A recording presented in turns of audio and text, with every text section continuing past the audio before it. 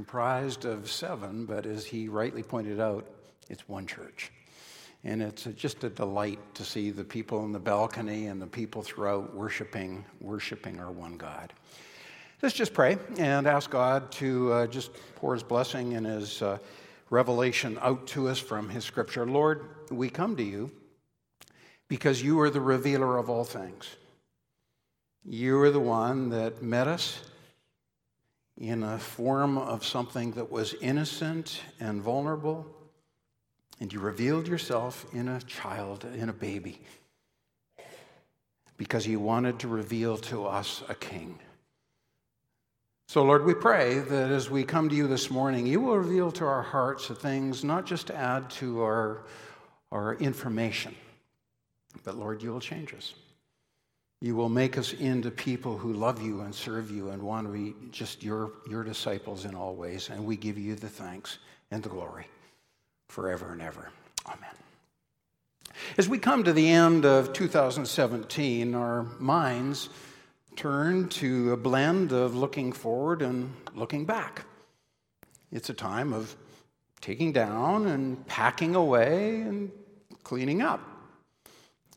For some of us, it's also a time of focusing on other things that were packed away this last year as we get ready to hit the gym. We look down and we see a little bit more than we care to see.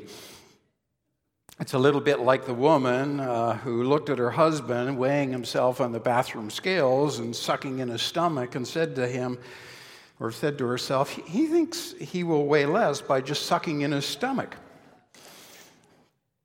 So the woman sarcastically said that to her husband, you're not going to weigh any less by sucking it in. It's not going to help. Her husband said, sure it will. It's the only way I can see the numbers.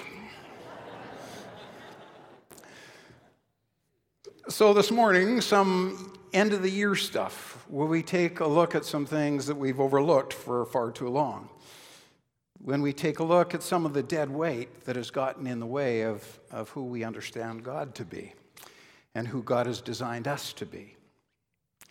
Now, for safeguard some of you this morning, to safeguard you from a spouse's elbow coming in at your ribs, I'm not speaking of your physical fitness. But I do want to take a look at the next little bit of taking a look at some of our spiritual fitness and where we stand before God and where God wants to take us. And I admit the passage that I put before you this morning is rather an unusual place. But embedded in it, I think, are some important lessons that God would have us understand.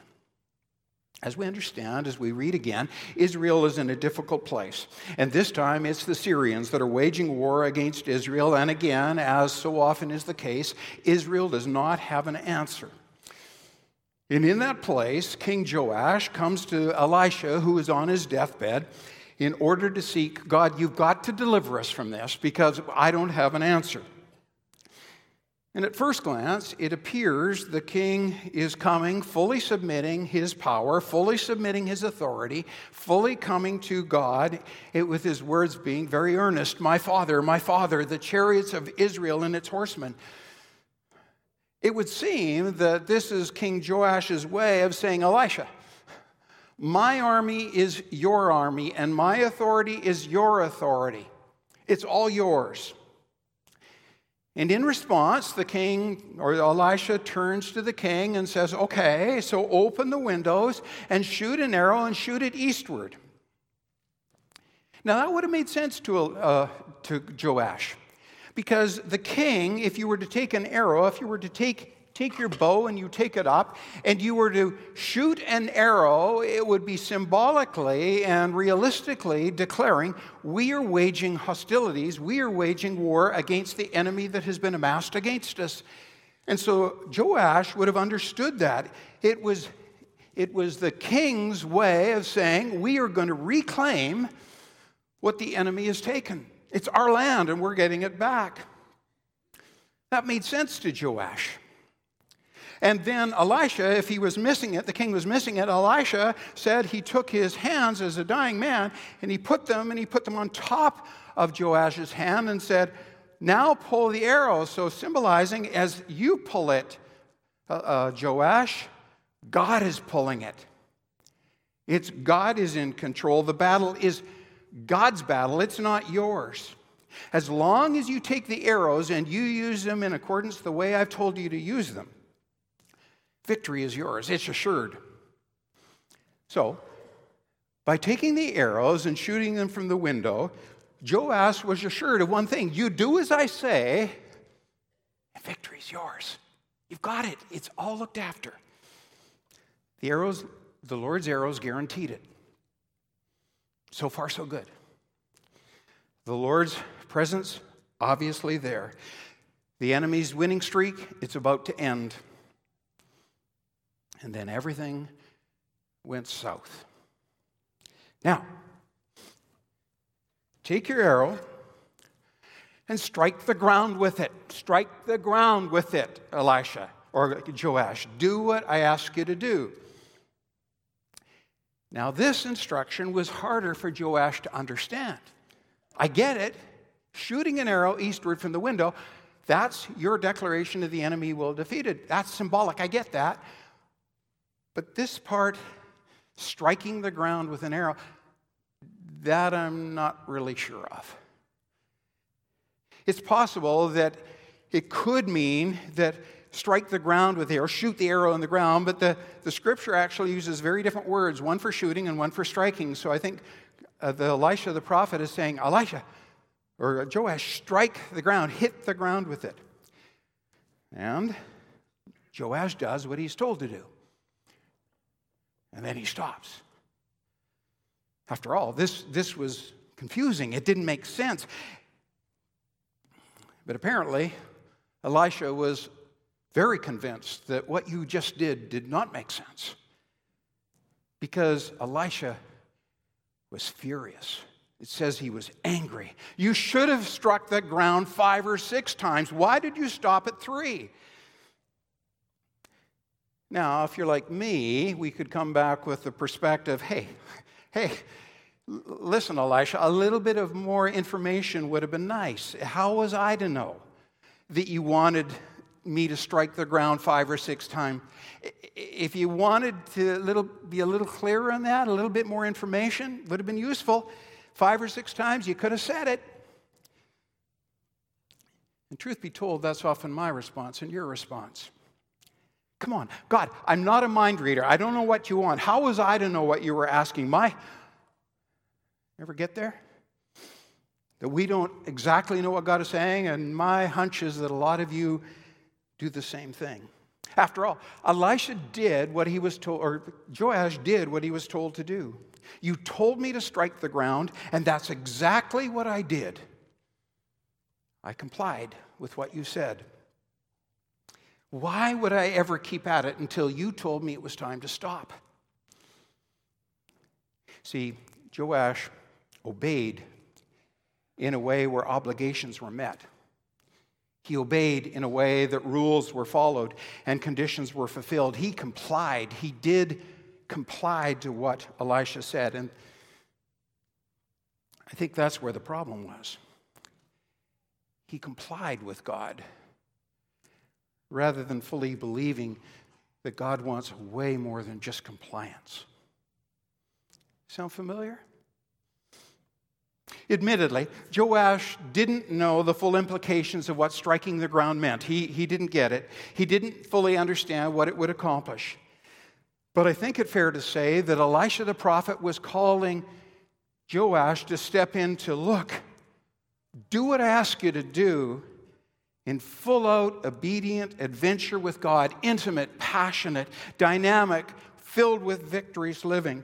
Not stepping in and testing the water if maybe this is far enough with you, God, but stepping in fully, just doing what I ask you to do, and don't stop until I tell you to. Plunging in and trusting who God is. Stepping into an awareness with God that compliance will never allow us to have. Doing the church thing, doing the right living thing, doing the honoring God thing. Stepping in compliance when God says, do you want compliance or do you want a full adventure with me? Do you want intimacy with me? Do you want passion with me? Do you want a relationship with me? And so, not knowing where God's instructions would take him, he stopped. In truth, his response was a lot like mine, probably a lot like many of you, that I want to know the outcome of where he leads before I will step and declare myself fully in. Where my faith is actually more determined by ironclad assurances and mapped out conclusions. Just show me where this leads, God, and then I'm fully yours. But if I don't know where it's leading, then I'm only going to step in with a small toe. I'm only going to strike the ground. I'll comply. But I'm not fully in. But instead, God calls me to, look, don't trust in the outcomes. Just trust in me.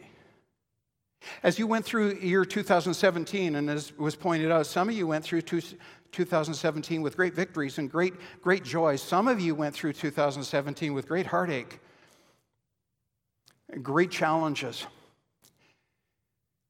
We can't turn back the clock on 2017, but God now calls us, who and what will you be in the year ahead? Will you be someone that complies? You step in a toe, or do you fully trust me for an adventure I want to take you on? Indeed, our adventure is often like the gazelle. The gazelle is an amazing creature. It can leap 10 feet high in a single bound. It actually can leap 30 feet in one single bound. But this Olympic challenger ceases to leap and bound and can be contained by a 3-foot wall in a zoo. It could leap over that in one bound without any trouble. But if the gazelle cannot see where it's going to land, it will not jump. That's why you can take something that is 30 feet in one and 10 feet high in another. If it can't see its landing place, it won't jump.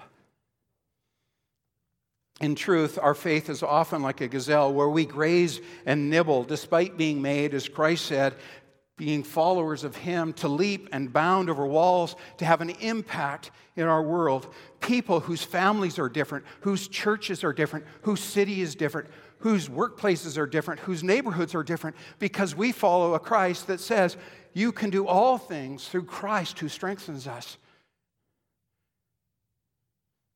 And yet, we nibble and we graze. And I'm sure this is why Elisha was so angry with Joash. You settle for so little. You live for so small things. Because we do know this about Elisha. We do know that Elisha was angry because Joash stopped short of what pleased God. And he quit long before God told him to quit. We aren't told. We aren't told why exactly Elisha or Joash did what he did, but I think we can guess. I think he stopped because of his pride. Because quite frankly, striking the ground is not what a king does. After all, a king is to look kingly. The soldier's under his command. You do that because I commanded you to do it. A servant does that because you're commanded to do it. But a king, I don't strike the ground, I shoot arrows. That's not what a king is. So let's just get this striking the ground thing over with. It's not how we want to be seen as Christians. Many of us wanted to be known as good people or nice people or doing the right thing type of people rather than Christ people. You know, people who are excitedly in love with Jesus. As we gather as a people together, that we don't look at our neighbor and see how they're worshiping. We don't look at the relatives who know us and wonder, why would you do that? But someone that is totally excited about worshiping Jesus. That is fully unashamed because pride doesn't enter in because I worship someone that deserves all my worship. We look back on year 17, and we can't change that, but we can change in 2018 is that we are going to be declaring that we're going to be full out, in love, passionate disciples of Jesus, and disciples who will change our world, will change our families, will change our workplace, will change our churches. That these churches that we're called together as one, we huddle in together as a group of maybe 700, 800, I don't know. But the point being is where God says to us, you want to impact your city, I have given you all the resource you need to be impact makers into the world I take you to. But the world is so much bigger of this city than us. We're only 700 or 800. Do you have an arrow that I call you to strike? Be a people that change our cities, change our world. Not a people that hang on to appearance and control. Elisha was told, or Joash was told, you know what, Joash? You won a battle. You'll win 3 battles because you struck the ground 3 times. But here's the thing, Joash. I wasn't interested in a battle. I don't want to put the enemy and hold them back. I want to destroy the enemy. And you chose to win little skirmishes when I've called you to win and destroy the enemy completely. I wonder if we settle for lives that look little different than those around. We ratchet down our worship and we hit the mute button regarding our faith because we want to be nice. We want to be looking good. I think the second thing is Joash's need to control. Because striking the ground is not how a king's arrows are used. As any warrior knows, you don't strike the ground with your arrows lest they be damaged. Their trajectory ruined. An arrow's point must be in the right face. The feathers on the back, they must be perfectly splayed because that flight path is determined by the arrow, and you don't destroy it. Elisha, I get it. I understand the symbolism by striking the ground. I understand what you're trying to say. So the symbolism I get. But as a fighting man, I need my weapons tuned and finely ordered. You don't enter the battleground with broken weapons. I know you told me the battle is the Lord's, but sometimes your battle plans, they just have a way of going awry. What you asked me to do, it don't always make sense. So I tell you what, Lord, I'll strike the ground. I'll comply. But I'm just going to hold back a little bit. I'm going to keep a couple of the weapons safe. And so we live as half in a believer in Jesus, just not a full-out disciple of his. Because in truth, God, I'm not fully at peace with your plan. Because my enemy is a little bit bigger than you think. Your plan is a little less convincing than I think needs to be. It's sort of faith with an out clause. I will follow you, Lord. But I'm going to hold on to some of my own strengths. Because we don't fully believe that the battle is the Lord's. We don't fully believe that the Lord really wants to impact your workplace through you. We don't fully believe that the Lord says, I want to change your family through you. We don't fully believe that the Lord says, I want to change your city because this is a place from the beginning of time. Get this. This is a place from the beginning of time. I actually placed you to be in Richmond. I actually placed you to be in the place where you live. Why? So you will have an impact, not just so you will get safely to heaven, but that you will be someone if you commit to my battle plan.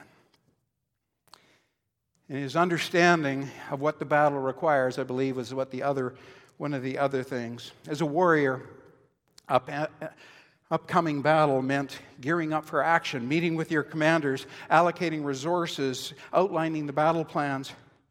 The one thing it didn't mean is standing in place, striking the ground as a king. That makes no sense. I don't get what you're asking me to do, Elisha, and so I'm only going to obey according to what I think it should be. Because he knew what a battle warrior should look like. Fast and powerful, equipped, motivational speeches, hours spent on the archery range. I wonder if our churches do the same thing. We run around doing good programs. We strategize events. We think of how we might engage the community. All the while spending very little time in the ground or the place that God says, strike the ground. You want to win victory? Strike the ground. And where's the ground you strike? In the place where strength is. You need to pray. Forget energizing your programs. Forget mobilizing your community. Go into the place where I said victory is actually accomplished. Strike the ground. Come before me and pray. See, the problem is sometimes with us, our understanding is often in places in the wrong battlefield. Because we aren't called to be warriors that go to the place that blood is first spilt. We are called to be warriors to remain in the place where our strength is. People of prayer. This is neat to have 7 churches together, as has been pointed out, as one. But wouldn't it be incredible if we were to call a prayer meeting tonight? How many of us would be there? To come into the place where he said, this is the place where battle is won, not just a battle victory, but fully believing. The last thing I just want to say is his lack of faith, because striking the ground is not the place to help a king win the battle at hand. Here's the hard part, the saddest part. The saddest part is Joash had no idea of the battle that God called him to fight. He was so preoccupied with the enemy that was out there that he missed, I got a much bigger battle plan for you.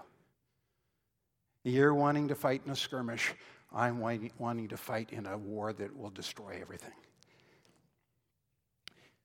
And so Joash settled for a life of endless battles. The Syrians never, to this day, have never been anything other than Israel's enemy, because Elisha only struck the ground 3 times, or Joash struck the ground 3 times and then quit. But submitting our will without faith, it is impossible to please God, because he that comes to God must believe that he is, and he is a rewarder of those who diligently seek him. Some of your Bibles will say this: without faith, it is impossible to please God, because he that cometh to God, she that cometh to God, must believe, and they'll say he is, and they'll say he exists. It's not what it means. We don't have faith because we believe God exists. We come and have faith because he is. He is what? He is God that we sang about in worship. He is God Almighty. He is God All-Powerful. He is God Redeemer. He is God Rescuer. He is God Savior. It's not that God exists. It is God, he is. Without faith, it is impossible to please God, for he that cometh to God must believe that he is God, and that he is a rewarder of those who diligently seek him. So as we look back on the year past and give some thoughts to the year ahead, here's the question. Is there a thought just sort of, okay, we'll look at Joash and Elisha, and it's just a nice Bible story as the king says farewell to a dying prophet? Or is there time coming together to end the year just so we bookend it right? Or is it a time where God says to us, look, from the beginning of time, I've wanted to do immeasurably more with your life than you've allowed me to do? Where he calls you and I to step into victories that he wants to accomplish in and through you.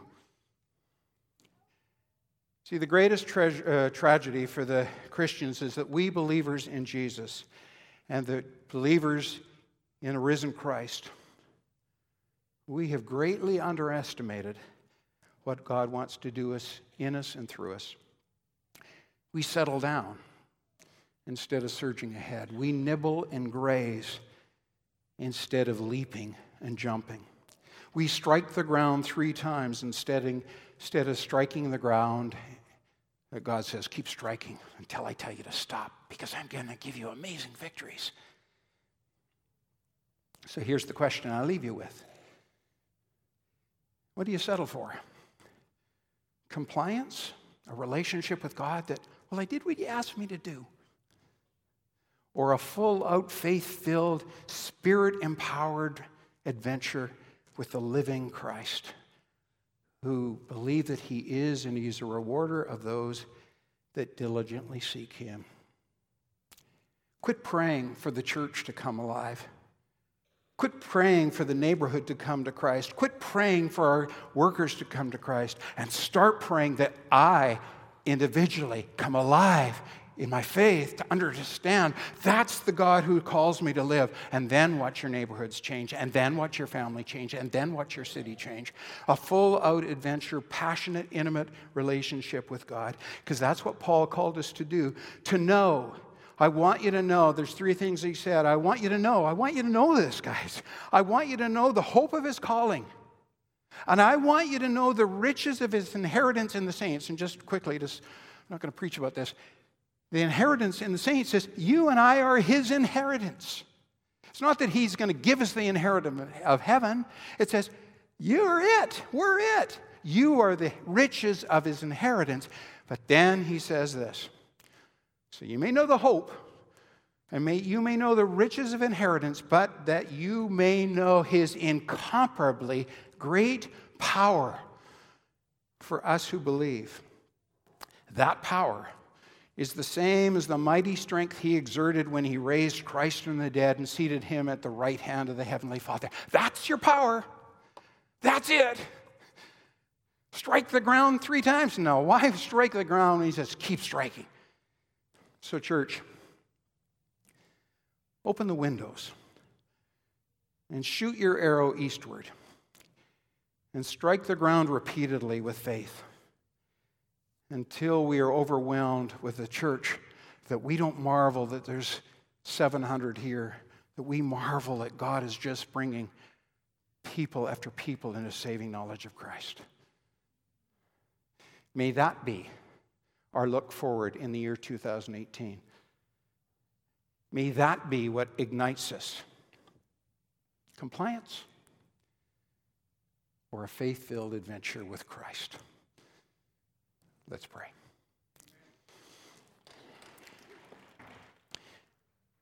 Father, we confess to you that we so often settle for so much less than what you call us to. And Lord, we pray that as we look at the year, we don't know what is ahead. We don't know what it means for the church corporate. We don't know what it means for the city of Richmond. We don't even know what it means for our families. But we do know this, that you said that you love us with an everlasting love, and that you have given within us the power of the resurrected Christ. So Lord, let us live a faith-filled, full-out adventure with you. And we'll just trust you to determine whatever outcome may come.